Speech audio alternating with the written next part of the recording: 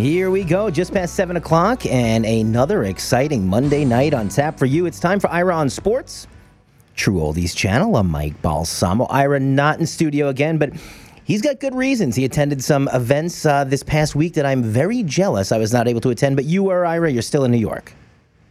Yeah, still in New York. Went to the Yankees and Mets on Tuesday and Wednesday.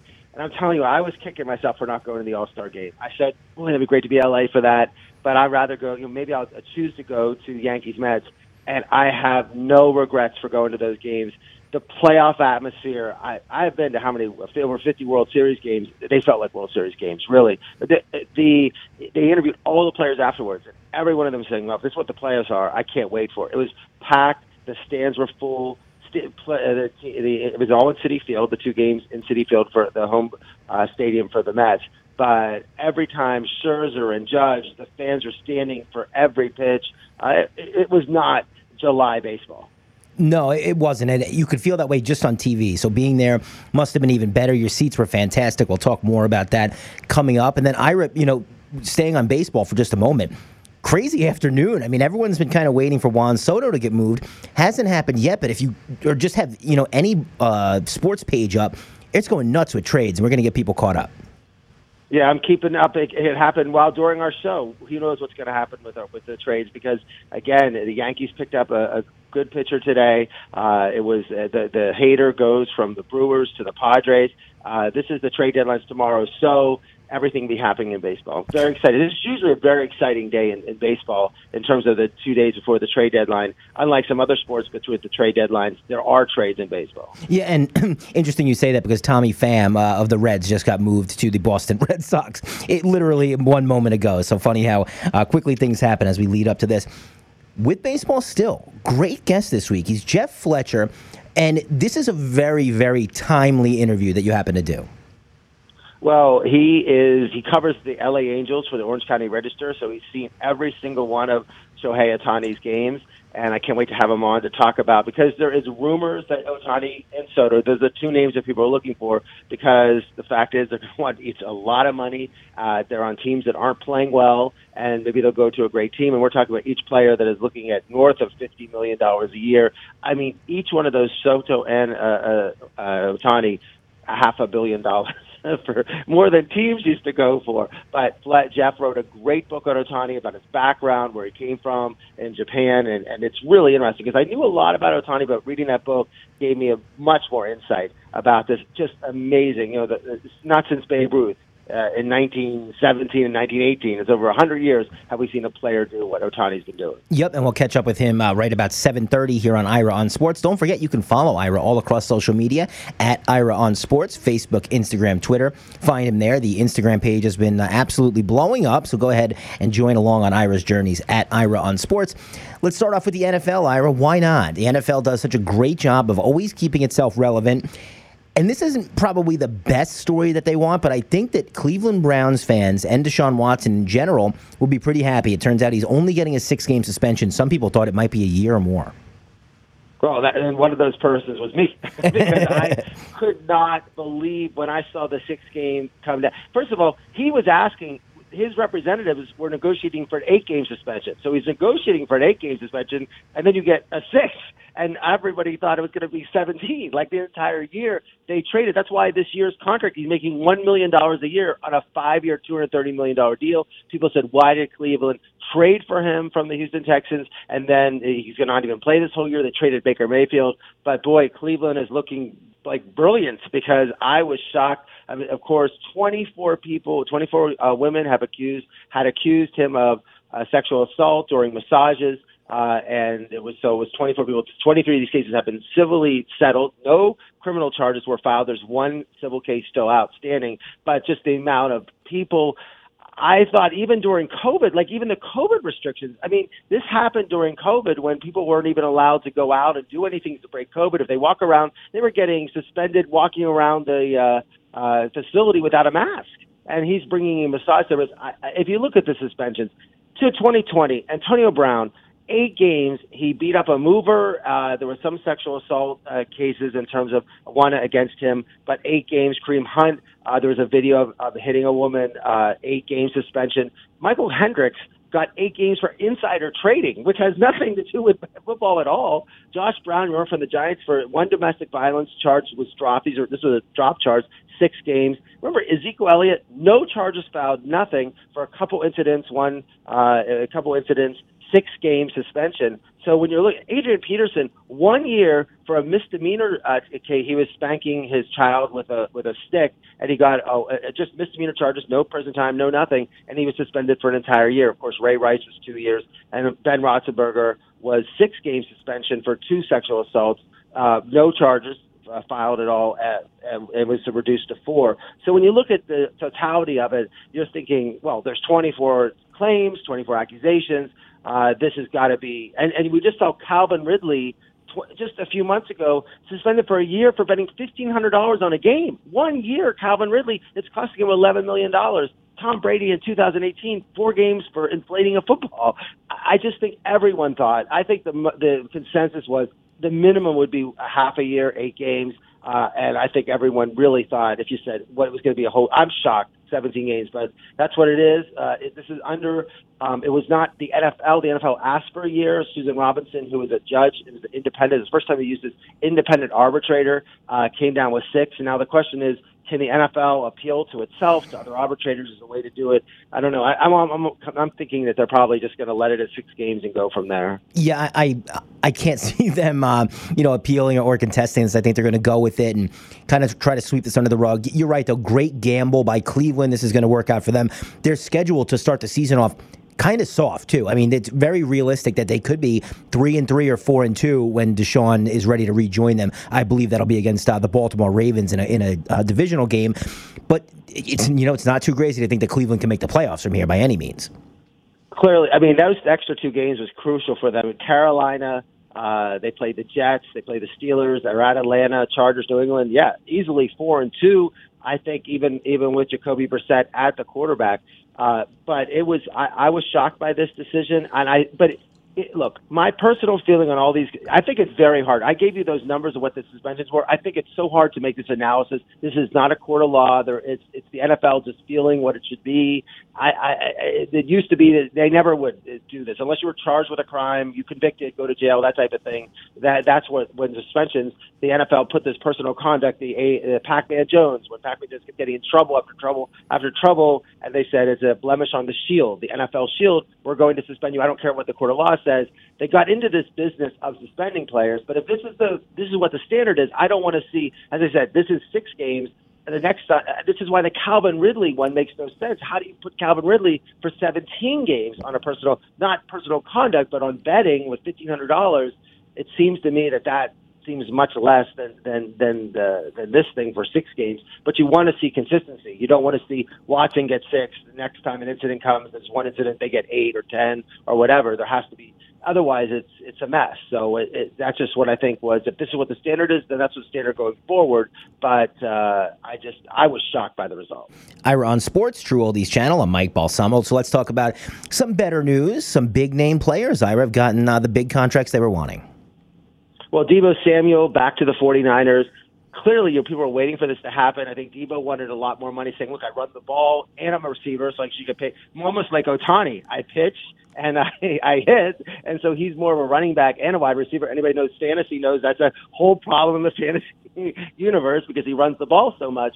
I think he was happy with the contract. He was able to sign a 3-year extension. And I think we touched on last week the Kyler Murray signing with the Cardinals, 5 years, $230 incident. The question came up this week was there was a clause in the contract that he has to study 4 extra hours a week, and all this issues about whether that was fair to put that in the contract. I think it was more like boilerplate that they are adding to it, probably but the Cardinals realized that perception was poor. Kyler Murray, who signed the contract, then made a point, so they took it out. So I think it's almost a non-issue. I think the issue should be they're paying him max, quote, in NFL language, max money to be their quarterback. They've invested in him, and Kyler Murray has got to play better at the end of the year. He's had these great starts this season. 8-0, 7-0, and then they start losing games. He starts getting injured. I think people are looking for him to have this more consistency as the year goes on, and also to have some sort of playoff run. I mean, they were out of the playoffs in the first game last year. In Week 7, people thought they were a Super Bowl favorite. So. Yeah, looked terrible in the playoffs, but we'll touch more on this as things go on. But yeah, really weird story there with Kyler Murray. And in sad news, Ira, and I'm a little too young to recall Bill Russell, but he passed away at 88 years old. And this is someone that people that saw him play would I know you have him on your Mount Rushmore. He did so much for the game and just such a class act on the court, off the court. He's surely going to be missed by the NBA and sporting community.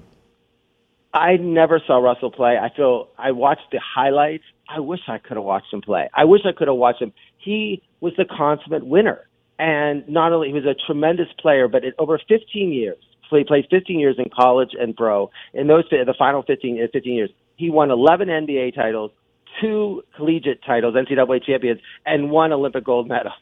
I mean, he was the first African-American coach in the NBA. He never averaged more than 90 points a game, but is the second leading rebounder in the history of the NBA. 12-time All-Star in his 13-year career. I mean, 13 years NBA career, 11 titles. It's just amazing to think that. 3-time NBA first team. It's weird how they did the awards, but he's 3 times first team, 8 times second team, but he was a 5-time NBA MVP. In 165 playoff games, he averaged 25 rebounds a game. And he played 11 straight years of 74 games. 74 games. I have Jordan, LeBron, and then I think Russell, Chamberlain, Kareem all have to be on that Mount Rushmore. They're all great centers. They all are elite. I put those 5, and then you might have under that Magic, West, Larry Bird, and then Shaq, Duncan, Robertson, Curry below. But I really think that if any Mount Rushmore, any of the top 5, it's Jordan, LeBron, Russell, Chamberlain, Kareem would be the top 5. He was born in Louisiana, moved to Oakland, California, was 8 years old, played basketball with Frank Robinson, who was a Hall of Famer in baseball. No college offers at all. San Francisco at the last minute offered him a scholarship, was a superstar there, and then he was drafted by Boston. Boston, one of the ways they got him was they said that the owner gave the ice capades to the Rochester so they could draft him. So they made a trade, wins the gold medal in Melbourne, and then in 67 plays. He won the title as a rookie, injured in 58. Then from 59 to 66, we talk about Tom Brady being great. He won 8 out of 8 times in a row. 67 he didn't win, and then 68 and 69 he won, and then retired. He is big. The person he compared with was Wilt Chamberlain from 59-60 till 69. They competed against each other, played 142 games. Wilt averaged 29 points, 29 boards. Russell averaged 14 points and 24 boards, but Russell had 84-58 against him. Russell, the key was that he won so many, and they played 7 series, and he won 8 series against each other, and Russell was 7-1, including 2 times when Boston was down 3-1 and came back, when he was at the Philadelphia 76ers, Wilt Chamberlain was the 76ers, and with the Lakers. And then his other competition was Jerry West, and we watched Winning Time. They met the Lakers 6 times in NBA Finals, and he was 6-0, beating Jerry West, and especially the 69 team when they had West, Elgin Baylor, and Wilt on the team, and they were up 3-1, and they came back and won that game. But just absolutely the greatest winner. His record in Game 7s was tremendous, and it was just really. He retired in 69. It shocked everyone because he was a coach for 3 years. He won the final 2 titles. Sort of had this bitter feeling towards Boston. Didn't even go to the jersey retirement 72. 75 didn't even go to his Hall of Fame. But then this love affair between the city and Russell, they re-retired his jersey in 99. Wilt, Bird, and Kareem were there. And then he's just beyond a legend. He is what the NBA, everything about the NBA, just the winning ass. I wish I could have seen him play. He was so athletic. Everyone says about the players, he could have played today. He would probably learn how to shoot the 3-point shot, but he was such a great defender and great rebounder, and his movement. You watch the videos. I see no reason why he couldn't be a first-team All-Star today playing, because he was at 6'10" with his long arms. But just a terrible loss for the game. But even after that, his commitment to social justice, everything, he worked with Muhammad Ali, Kareem, and he's such a mentor for even these players. The Bill Russell Award is given to the MVP of the NBA Finals. He was friends from Kobe Bryant down to every player. Said he's made phone calls, called players up, talked to them, just he is the NBA, and it's just a terrible loss. But what a career! What a just when you think about the NBA, just a great person. And you know what? It's reflected by the players of today and the players of yesterday, Ira. I don't know if you saw the outpouring on social media. I mean, everyone from, Shaq, Charles Barkley, but, even Michael Jordan basically coming out and saying, my career would not have been my career without what Bill Russell had done for the NBA. So when you've got the players who are, considered the best of all time, praising this gentleman and saying that, he set the groundwork for whether it be African-American players or, coaches. This is why the league is what it is today. It's all thanks to Bill Russell. And I wish I saw those games. I mean, he beat the Lakers in 3 times in Game 7s he won against Wilt. He 4 times in Game 7s he beat them in the playoffs. Just his ability in these big time games. His record in elimination games was 16-2. 16-2. He was 10-0 in Game 7s. 10-0.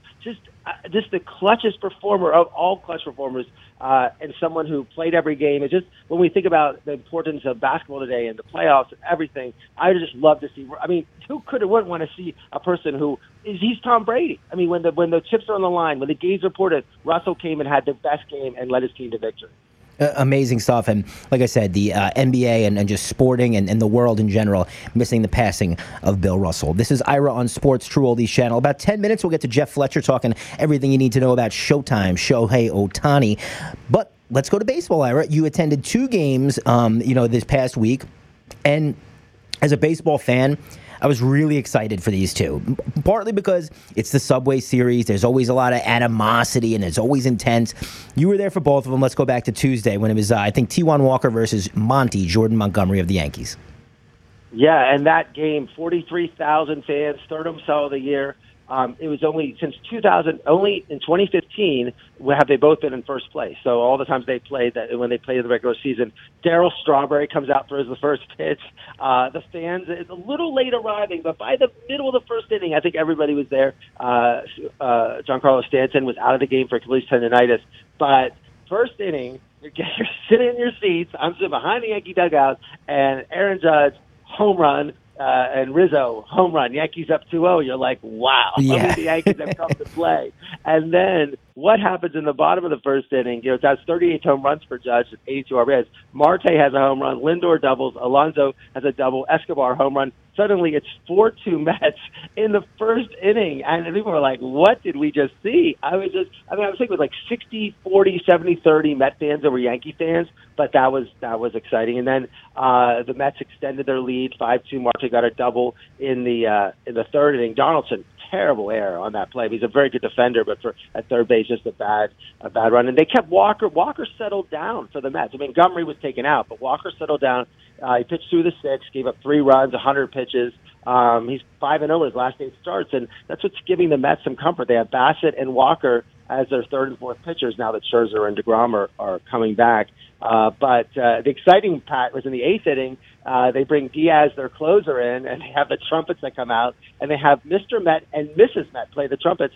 Mrs. Met wasn't even coming out because Diaz doesn't do 4-out saves, but he came in against Joey Gallo for the Yankees. It was probably the biggest mismatch you've had all year, and people were going nuts. I guess they were just thinking Gallo could just get lucky and hit a home run, but Diaz lights out in the 8th. Lights out in the 9th. He got LeMahieu, Rizzo, and Torres all striking out. I mean, for a player like Diaz, my Met fans were like, oh, don't put Diaz in. I mean, he's been by far the best closer in baseball this year. But big win, 6-3 for the Mets. Yeah, if anyone wants to take a look at Edwin Diaz's stats for the last 6, just his July stats or the last 6 weeks, it's about as good a stretch a reliever has ever had. So take a look at how good he's been. But you're right, I was texting you when this game started, and my other buddies that I knew were watching it, like, well, I guess we're going to be up till midnight because this game's going to take a while. It did speed up, though, a little bit, like you said, as Taijuan Walker settled in a little bit after that first one. So I was excited for that one, but I really couldn't wait for the next game because we had Max Scherzer on the mound, who, by all accounts, has the ability to pitch as good as anyone in baseball, going against the best hitting team in baseball. I was really amped for this one. Yeah, and Herman was pitching for the Yankees, and this is what these 2 games showed what everybody talks about. I don't think that's alarmist to say when the Mets pitchers, like the Yankees seem to be a type of team where Herman, Montgomery, Cortez, like they're okay. They're okay pitchers, and if you get involved in like the 8-6 games, but when you go against teams that really can maybe shut the Yankees down, if their pitchers are giving up runs early, it's going to hurt the Yankees. And we saw that in the playoffs. Even Cole, their number one is really like a number two, and everyone else is sort of down the line, and that's why they need to make that trade today. But Herman was terrible. Judge, the whole thing was Scherzer and Judge. I mean, everyone's on their feet. First inning, Judge flies out, and then Alonso, the star for the Mets, hits a home run, 1-0 in bottom of the second. And then in the third inning, LeMahieu gets on, Hicks gets on, first and second, 2 outs. Judge comes out. What does Scherzer do? Strike him out. Third inning, Lindor drives in Nimmo. They go up 2-0. The sixth inning, what happens in the sixth inning? Judge strikes out to start the inning to Scherzer. And then the seventh inning, it's first and third, 2 outs. Scherzer's on like pitch 98. He's like out of gas. Just the plate on. They're down nothing. And what happens? Scherzer, he strikes him out again. 3 straight strikeouts from Scherzer in just key positions. And then the eighth inning, the Mets bring in Peterson. They're like, well, you can't bring Diaz in. Who would you bring in? That's the Mets problem. They don't have that reliever that comes in, that secondary leader before Diaz. And Rizzo walks Torres home run 2-2. And you're like, Yankees are going to win this game. But, boy, in that ninth inning, Judge was up, man, on first and second, 2 out. He grounds out to one of the Mets pitcher, Lugo, who's got him out. And then in the ninth inning, Marte came on. The Yankees' bad defense, Marte comes on and hits a game-winning hit. And I have this video. If you guys go on my Instagram page, you thought if I said the Mets have won the World Series, that they ran out of that dugout, they were going nuts. The place was going nuts. But the players, you thought that they had just won the World Series. No team has ever celebrated a game win in a regular season more than the Mets celebrated that Marte walk-off single. Yeah, that was a July win for the ages for Mets fans. Speaking of, it is 3-0 right now. Yankees on top of the Mariners. Anthony Rizzo hit a 3-run bomb, and the Mets are trailing the Nationals 1-0. Max Scherzer, the aforementioned, on the hill today. Before we get to Jeff Fletcher here, let's talk a little bit about some of the moves that went down. We were all waiting to see Juan Soto moved. As of 7:27 on Monday night, still has not been. But one of the headlines is going to be Luis Castillo, and he's going to the Mariners, who once again are trying to prove that we really want to put a winner on the field. Well, it shows win-loss records. Castillo from the Reds, he was 8-16 last year with a 3.98 ERA. But this year he's 4-4 with a 2.86 ERA. Considered the best pitcher out there. The Mariners traded 4 of their top 5 prospects for him. He's 29 years old. Will be free agent next year. But the Mariners have played great. They had that huge run where they won like a dozen games. I think they felt like this was the need. I think the surprise was they got them, and the Yankees did it. Other teams that needed starting pitcher didn't get it. But now we know why the Yankees couldn't get Castillo, because they made the trade today. Yeah, and this was one, I do agree that Castillo was the prize here, and the Yankees do need to bolster that starting rotation, but they got Frankie Montas from the Oakland A's. This is another solid move. He's probably going to end up being the number 2 starter here in the playoffs. Also picked up Lou Trevino, who was fantastic last year as a closer for Oakland. He's had a little bit of a bad season this year. A lot of these underlying stats would suggest that it's been more bad luck than bad pitching, but it looks like Frankie Montas, Lou Trevino going from Oakland to the Yankees. Yeah, I mean, they made that trade because clearly Montgomery and Herman, we saw, they just need better pitching. I mean, they traded right after the Mets game. I'm walking to the parking lot. They got Benavidez from the Royals. Yes. More of a left fielder, great defensive player, gets on base. Look, if you're a Yankee fan, you know you have the best record in baseball, but you still need to make improvements. So you like what Cashman's doing, bringing in Montas on. The question always is, Frankie Montas is pitching for Oakland in front of 2,000 people. There's a difference between that and pitching in that environment that was in Citi Field that night, and it's hard to replicate that. And how many pitchers have, I mean, we could just go on and on, from the Kevin Browns to the Nagels to everybody who's failed, been great pitchers outside of New York. They come to New York because in those games at Yankee Stadium in the playoffs, you're getting 45 people screaming and yelling, and the pressure's on there. So it's a tough area. We'll see if Montas can go from pitching in obscurity, really, to now pitching for the Yankees. And then another move that happened just within the last about 20 minutes before we went on the air. Trey Mancini, big fan favorite in Baltimore. He's going to be moving over the Houston Astros. Yeah, the Houston Astros bringing another hitter. I'm surprised. I mean, the Orioles had such a good record, and they're only a few games out of the playoffs. You would think they are so cheap. I think Baltimore and Pittsburgh, they are like, they just don't want to win. They should be relegated. There should be relegation because they just, Mancini's such a great person because he had cancer during the COVID year, came back. He's had like 25, 30, 35 home runs, 21 home runs last year. I was surprised by this trade. You would think that the Orioles would try to win and try to get in the playoffs with that third wild card. It makes no sense. And then, but Houston's always going for it. They are always making these trades. They bring Garrett Cole in. They bring Verlander in. They are always looking Greinke. They are looking to always get better. And if you're an Astro fan, that cheating scandal, they might go a little over the top. But the fact is that the Astros try to improve every year. And then, Ira, this one kind of had me scratching my head, too. You talk about how Baltimore is fighting for a playoff spot in the toughest division in baseball. They'd be leading, the NL Central or something like that. But the Brewers, in first place, trade maybe the best closer in baseball in Josh Hader to the Padres. They did get a massive haul back in this one. Not the Padres' top guys, but they got enough to justify it, I guess. But still a little bit weird when you see Josh Hader on the move. Well, the Brewers have Devin Williams, who can now be their closer. He was one of the best relievers in baseball, also. But it's shocking to see a team like who was thinking about playing in the World Series, and one of their strengths is their bullpen. It doesn't make any really sense. And it's just amazing when you look at the Padres. Now Hader is under $11 million this year, $16 million next year, but then he'll be a free agent. But the Padres are going for it too. I mean, they're signing free agents. When they signed Machado, they're these teams like San Diego.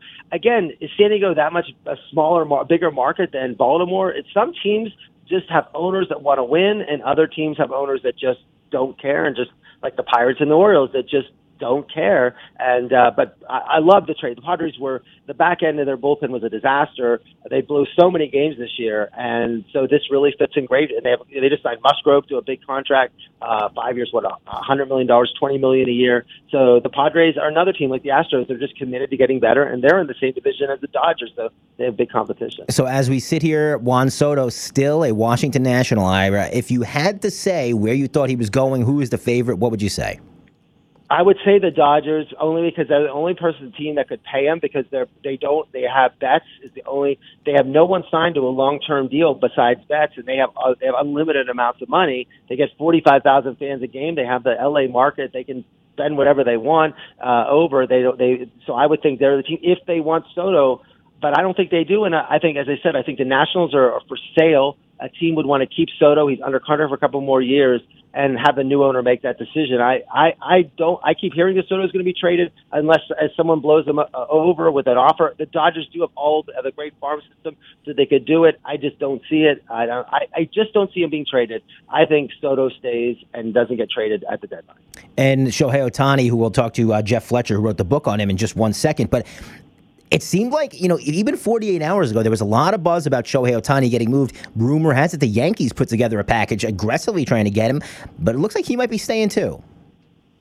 I don't think he's going to be traded either. I think Artie Moreno was it was a shock when he signed with the Angels in the first place. You have an owner that is willing to spend limited amounts of money. They have Trout already. I don't see him getting traded. I think if he leaves after next year, it'll be as a free agent. Soto has another 2 years left, but Ohtani has one more. And I think that if he leaves, he leaves. I think that if you're the Angels, you'll keep him and hope to convince him to stay there, not make that trade. But I just don't see these big. I'm the one who says Durant's not being traded either. I don't think Soto, Ohtani, or Durant will all be traded. Let's go to Jeff Fletcher here on Ira on Sports.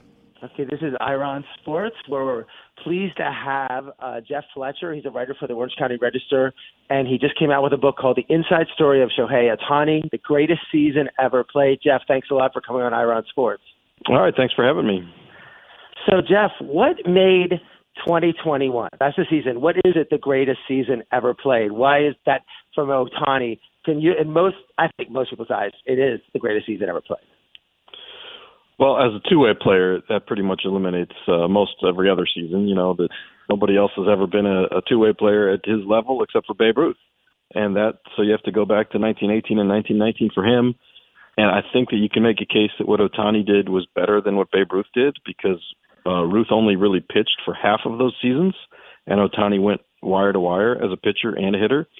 And I think that just the competition is harder in the major leagues in 2021 than it was in 1918. It's integrated, and there's much more technology the players use to break each other down. So to stay at that high level, I think for what Ohtani did, I think is harder than what Babe Ruth did. And you spent some time talking about Ruth in the book, which is interesting. Things that I didn't learn about what he did actually stay in shape, and which everyone has the characterization that he was out of shape. Actually went in the middle of his career and became like this great workout warrior. But the idea is that he never wanted. He pitched. He came out the right as the pitcher. But when he went to the Yankees, he became clearly just a hitter. He didn't want to pitch, whereas Ohtani wants to pitch and hit. Ruth said, "I'm done with pitching. I want to be a hitter." Yeah, that is a big difference that I think. The reason I put that in the book is just not a lot of people are aware of it. I think people just knew Babe Ruth was a two-way player, but they didn't really know the story or how long he was a two-way player or how it happened. And what I would say is he was a two-way player by accident, because he was a pitcher who then realized he was a really good hitter, and sort of in the transitional years while he was going from being a pitcher to a hitter, he did a little of both. But that was certainly not like his intention. And as soon as he realized he could hit, he didn't want to pitch anymore. So, very different than Ohtani. And you did mention the Black Leagues, Ted Radcliffe, Leon Day, Bullet Joe Rogan. In those days, when they didn't have the teams had the complement of 20-some players, that you had players that probably could have pitched and hit, but actually did in those leagues. They did pitch and they hit in those leagues. Yeah, definitely. That's another interesting thing that I enjoyed getting into in the book is. Bob Kendrick, who runs the Negro Leagues Hall of Fame Museum, he said that when Ohtani did really, shined another spotlight on a lot of these Negro Leagues players that people never heard of, because people started looking, well, who else had been a two-way player? And then, you go to Babe Ruth, but then in between Ruth and Ohtani were all these guys who did it in the Negro Leagues. So it was nice to kind of shine a spotlight on some of them too. And then you mentioned, some other players like a Rick Ankiel for the Cardinals started out as a pitcher, couldn't pitch anymore, came back 5 years later, then as a hitter, and then and maybe Brendan McRae from Tampa. So you did bring up some other players that have tried this. Certainly nothing even close to what Ohtani was doing. Yeah, the Rick Ankiel thing is interesting because he is sort of, although he actually said he thinks that there will be more two-way players, his career is sort of the proof of why there won't be. Because he wanted to be a pitcher and hitter coming up, but he was just much more advanced as a pitcher. So the Cardinals said, forget it. You're a pitcher. We want you to pitch. You're going to be in the big leagues soon as a pitcher. And, maybe he needed some more development in the minor leagues, which they weren't going to wait for. So I think that's the problem, that guys, every year there's a few guys that come into the minor leagues and their teams say we're going to try them as two-way players, but inevitably one side is advanced more than the other. So that's the one that carries them to the big leagues. And you mentioned in the book that, going back to, say, Ohtani, he grew up in the northern part of Japan. I actually grew up in in central Pennsylvania, so it's cold. And Mike Trout's in New Jersey, so he sort of has something where people maybe overlooked growing up as a baseball player, even though his mom was an Olympic badminton player, his dad was a semi-pro player. But people overlook the fact because you're playing where there's snow on the ground most of the time of the year. How can you be a really good baseball player in that situation? Yeah, I think in Japan there's not as many baseball players that come from Iwate, which is up in the northern part, as other parts of Japan. So he's a real special hometown guy to them too. And then when he started out playing Japanese baseball, there was that decision. It's really confusing. Even someone like me who follows this, the whole posting rights. But there was a decision when he was younger whether he could have gone straight to the U.S. or he could have signed with Japan, the fighters of the Japanese league. We just had Bobby Valentine on our show, who talked a little about Japanese baseball a couple weeks ago. But if you signed with the fighters, you had to stay for 9 years. I guess he had an agreement with them that he could have left. And also, they said that you could be a two-way player, whereas the other teams weren't saying that you could be two-way. Yeah, so in Japan, he basically, when he was in high school, he decided that he wanted to go straight to the United States and begin playing in the minor leagues in the U.S. and work towards going to the major leagues, and he was just going to be a pitcher. But what the fighters convinced him of was that if you stay in Japan, we will let you be a two-way player, and we'll also help develop you better to be eventually in the majors than if you went through the minor league system in the U.S. where they would only let you pitch.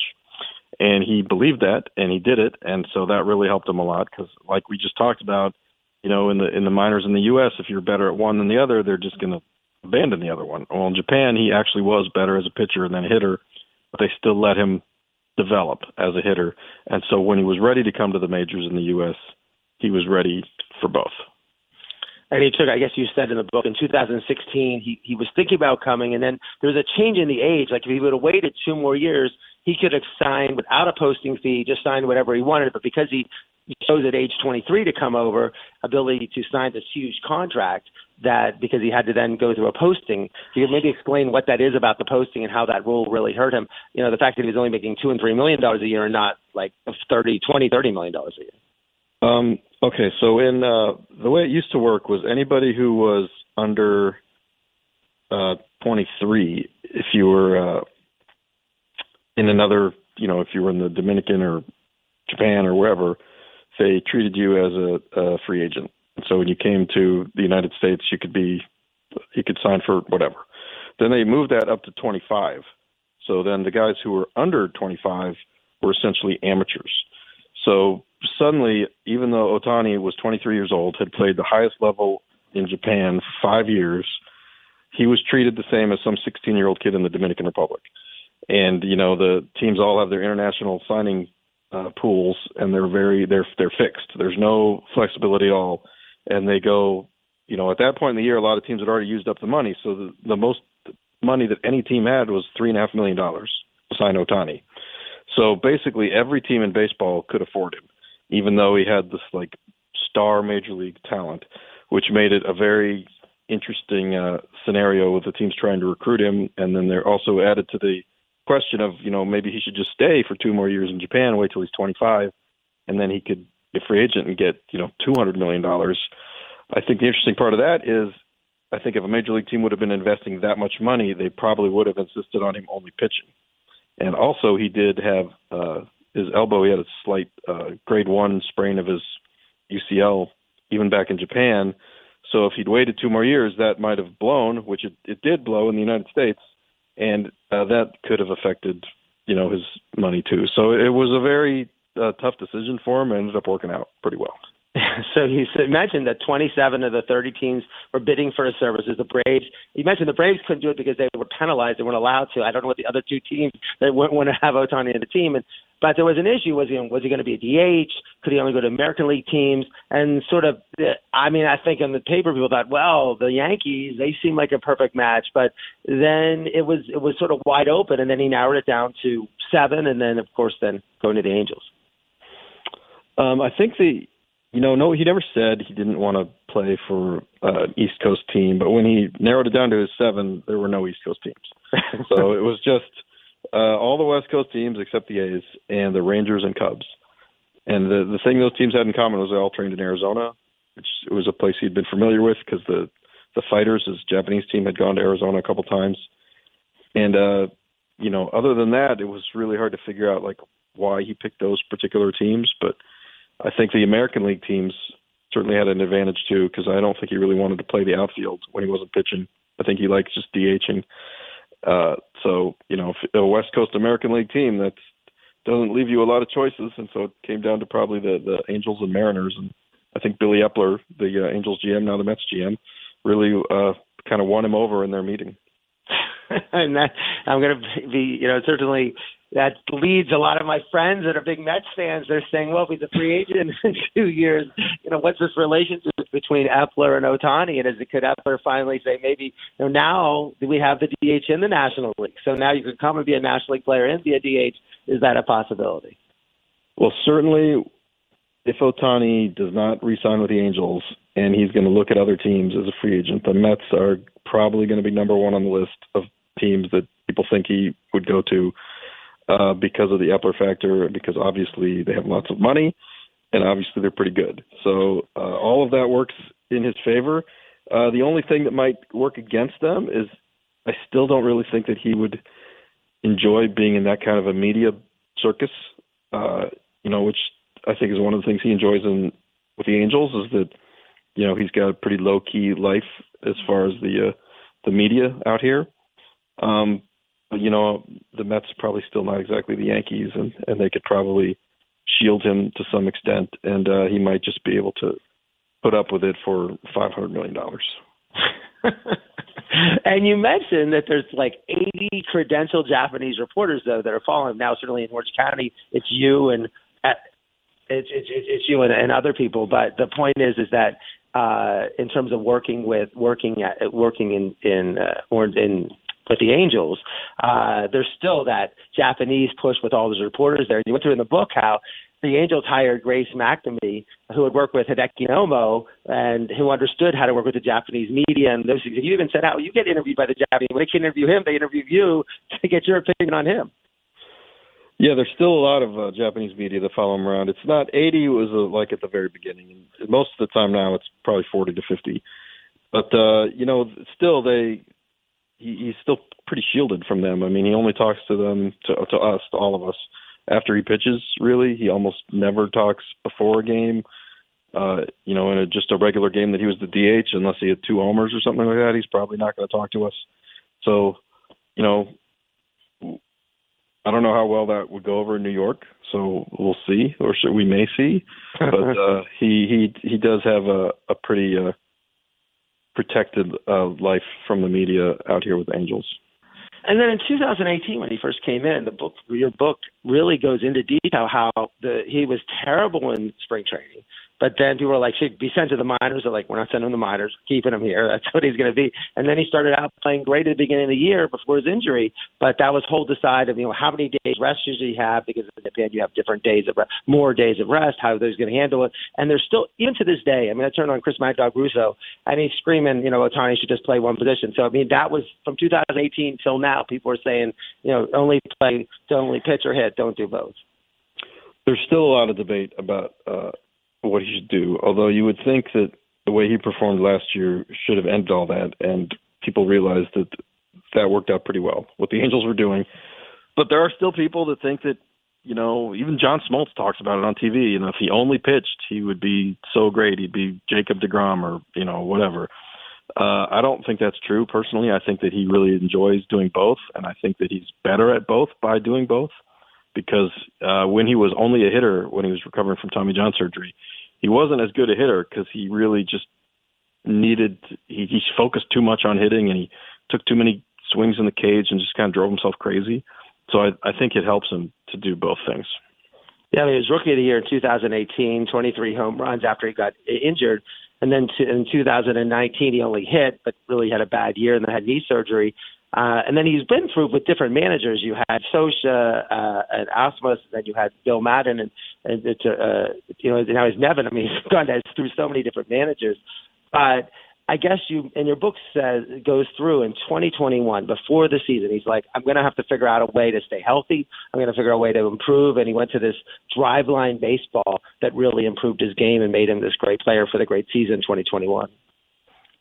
Driveline uses a lot of high-tech stuff to not only analyze your delivery and your swing, but your fitness levels. And one of the really important things that he did up there was he got these measurements on his, fatigue levels and his energy levels, so he could know, for example, like after he's thrown 30 pitches in a bullpen, how much does that affect his energy when he goes to hit?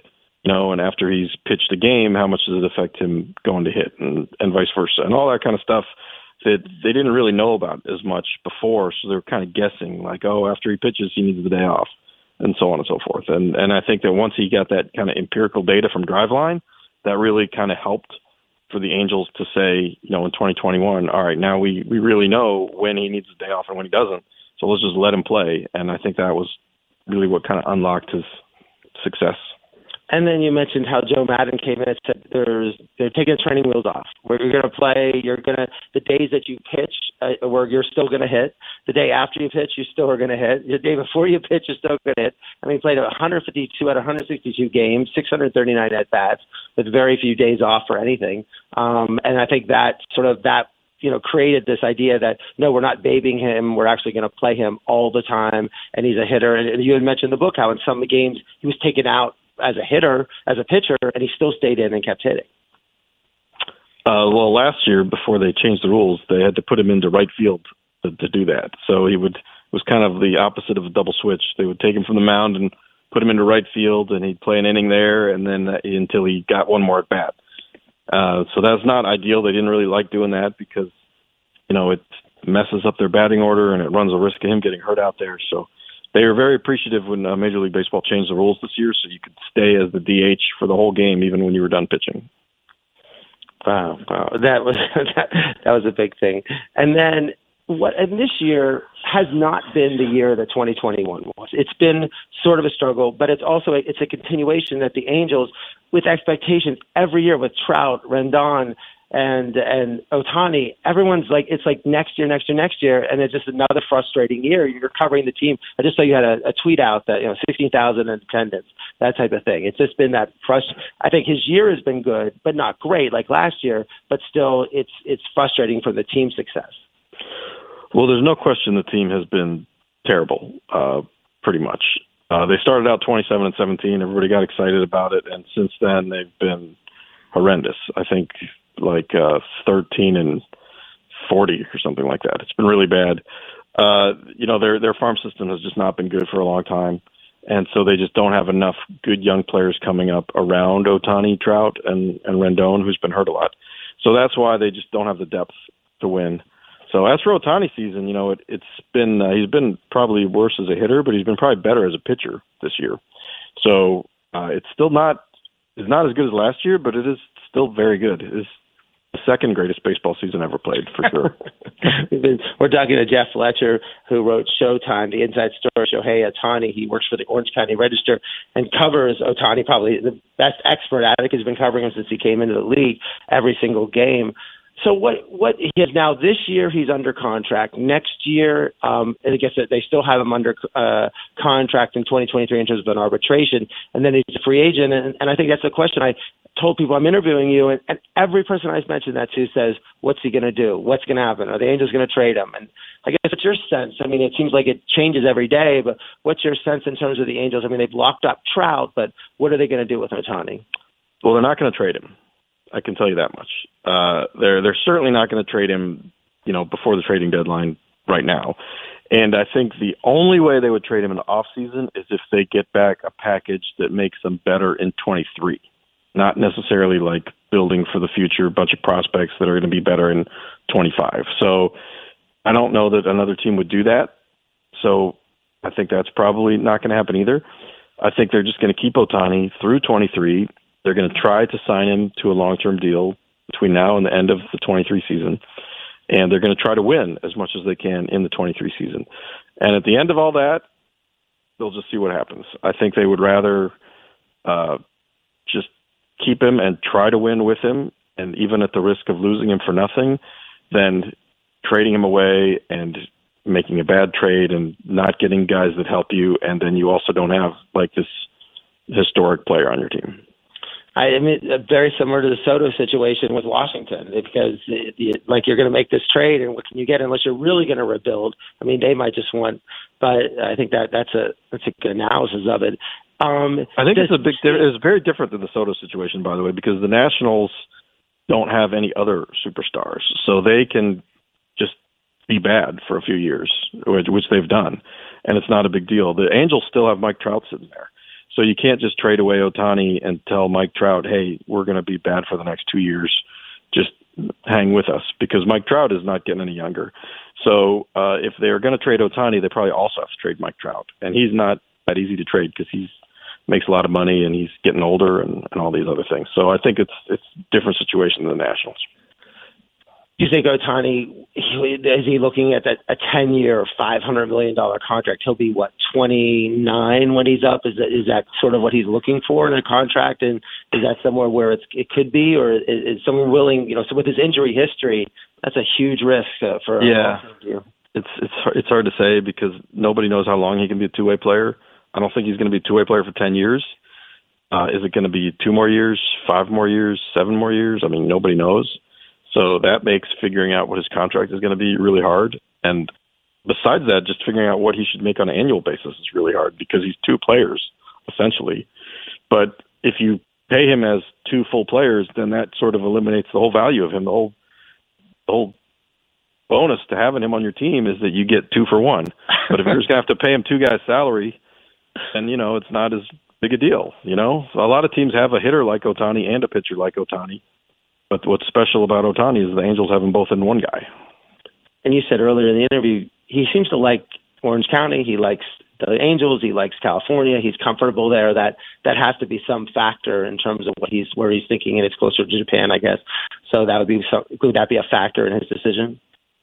I mean, when he picked the Angels in the first place, they had not won anything, and he still picked them. And they didn't have the most money to offer him, even in the small differences that there were among teams in their international bonus pool. The Angels were not one of the bigger ones. So he picked them because he was comfortable there. He liked the area. He liked the people. So that kind of stuff matters to him. Obviously he wants to win. Everybody wants to win. But I don't know, he doesn't really say, what's his most important thing. Is his most important thing getting the most money or winning the World Series or being left alone by the media or being closer to Japan or whatever? We don't know. So we'll find out, I guess, in about 15 months. You mentioned he gets along. He's a good teammate. I mean, you say you went through the book. It's his English is not. We don't know how his English is. He doesn't really talk in it, but he seems to get along with the other players. They joke around with him. They kid around with him. He seems to be a team player. Everybody likes him. Sort of a team player playing two positions, but he seems to be a popular player that people like. Oh, for sure. Everybody loves him. He's not aloof in any way, even though he is in a class by himself. He doesn't act that way around his teammates. He's a very good teammate. Everybody has no problem with him. And you mentioned, I think, back when he was in Japan, he had to, the manager said that the pitchers had to, do the cleaning of all the restrooms or something because they didn't want to feel special, they're off days while the other players are playing. So he probably learned it from those days. Yeah, that was in high school. His high school coach it was like a boarding school, and the players all lived in a dorm, and they all had jobs to do when they weren't playing baseball, and the pitcher's job was cleaning the bathrooms. Some of the AAU basketball players don't do that. But Jeff, it's just an honor to have you on our show. I read whenever there's a story about Ohtani, it's you're the first story that comes up, and I encourage people to go out and get the book Showtime, the inside story of Shohei Ohtani. It's available on Amazon, Barnes & Noble, and all the bookstores. It just came out this week. So I really appreciate you coming on and talking about their book and about Shohei Ohtani, and going to be excited what's going to happen the rest of the year, next year, and where he's going to be playing for the rest of his career. Yeah, it will be. Thanks for having me. Thank you very much. Fun stuff there with Jeff Fletcher here on Ira on Sports, True Oldies channel. I'm Mike Balsamo. A couple of minutes left to go here, Ira, and Tony Finau. First 188 performances, one win. Last two wins. So Tony Finau starting to hit a little bit of a stride here on the PGA Tour. Total on a roll. He was a 3M in Minneapolis. He won that last week, and this week he wins the Rocket Mortgage in Detroit. Patrick Cantlay was second, Cam Young third. Will Zalatoris finished 20th. Not a great field for the Rocket Mortgage, just like the Wyndham field today. Coming up next week, Zalatoris, Lowry, Simpson. But Tony Finau is ranked 11th, 13th in the world. It's someone who is always in the majors in contention and doesn't seem to win the other tournaments and hasn't really won a major, but he's always someone who's viewed as this bad, wait till Tony Finau gets hot. And I think he must be happy that all these live golfers have left the tour because it clears the way for him to enter these other tournaments, and he made $1.5 million. So big win for Tony Finau, back-to-back wins. When you see that on the tour, it's pretty impressive. And, speaking of LIV, we had our latest person to pull out of the PGA Tour, move over to LIV. Pretty big name, Ira. Bubba Watson is heading over. Yeah, it's 12. Bubba has 12 PGA Tour wins, two-time Master champion, 2012 and 14, which makes it now the last 18 years of Masters, 9 champions. Phil has 3, Schwartzel 1, Bubba 2, Sergio 1, Reed and DJ with each one. So the Masters champions, it's going to be hard if the Masters say no live golfers. It seems like all their past champions, sort of Tiger, have now on the live tour. But no, that was the big name. It seems like it's like every week there's another one. I think there probably won't be that much movement over the next couple of weeks. Wait till after the Tour Championships. They have the Wyndham Championships, then they have the 2 playoff events, and then the Tour Championships in Atlanta at the end of August. And then I expect you to see more movement to LIV. So, Ira, Saturday night, glued to my TV. I was ready for this one. A couple of good fights leading up to the main event, Nunez versus Pena. But man, did the ladies live up to the hype? What a fight! Well, yeah, it was Amanda Nunes won the title in 2016 over Miesha Tate. Dominated everyone from Ronda Rousey in dominating fashion for 7-8 defenses. Was an 8-1 favorite to beat Pena. Pena upsets Nunes in December. Comes back and people are like, "Well, Nunes had a child. Maybe she's not focused, not ready." Look, Pena is a great fighter. Pena stayed in there and had tried to get submission holds on Nunes, but Nunes destroyed Pena. One on some fighters' scorecards, the one was 50-43. It's like 5 rounds to none, but extra bonus points, and then one's 50-44, 50-45. Could not could not submit Pena, or they stopped the fight. But still, a dominating performance. And Pena was, they said, lost so much blood during the fight, but it was just Amanda Nunes reasserted herself as by far the greatest women's fighter ever. There's no comparison. And to avenge that defeat that she had, when she was upset, very impressive. A lot of blood doesn't really do it justice, Ira. It looked like a Splatterhouse movie or something like that. These are some tough chicks. So the UFC in good hands with their ladies. And let's wrap it up with a little racing.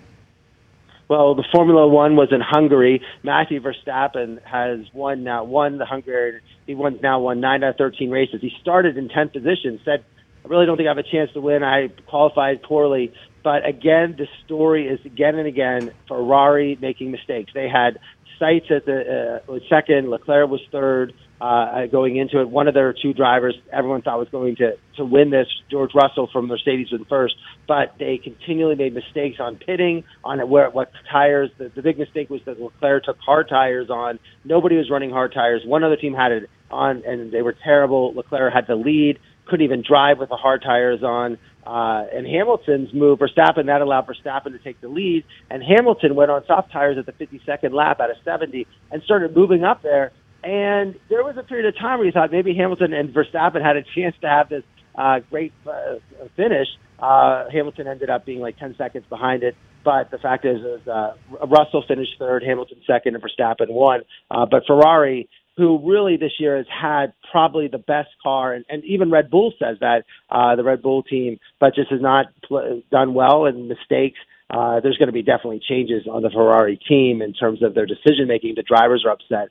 But Verstappen is running away with this, and it looks like Red Bull will definitely win the Constructors' Championship also. In NASCAR, Tyler Reddick won the road course in Indianapolis. He started first, led at 38 laps, and ended up being the second win of the year. There's, remember, 14 drivers make the playoffs. There's 2 positions now available if you win with about 4 races to go. So we'll see what happens. But guys like Martin Truex and Ryan Blaney, Kevin Harvick, big-name drivers who are not in that playoffs yet, they really need to get a win in one of these last races. So, Ira, most people would say, oh, it's August now. There's really no sports going on. Not the case for Ira, and you've got a little bit of a decision to make this week on what you plan to do. There's a lot of baseball I could go to. I'm probably going to be in the West Coast. The Padres play the Dodgers. The City Open is in D.C. I have to go to D.C. Might see. I love that tennis tournament in D.C. Kyrgios plays in that. Might catch DeGrom tomorrow night if I'm in D.C. So there's a lot of options. Look, it's August, but there's still sports. There's golf. There's everything. We didn't even mention that in the LIV that Benson, who was the Ryder Cup captain and went to LIV, ended up winning the Bedminster tournament in New Jersey in a fashion. So, but there's just a lot going on. I mean, I just love it. And then we get ready and watch a training camp in the NFL, and something's happening with baseball. There's never an off season in sports. There's never an off-season for Ira, and you can follow along with his escapades at Ira on Sports across social media. Thanks so much to Jeff Fletcher for coming by. He's Ira. I'm Mike. Let's talk next Monday night, Ira on Sports.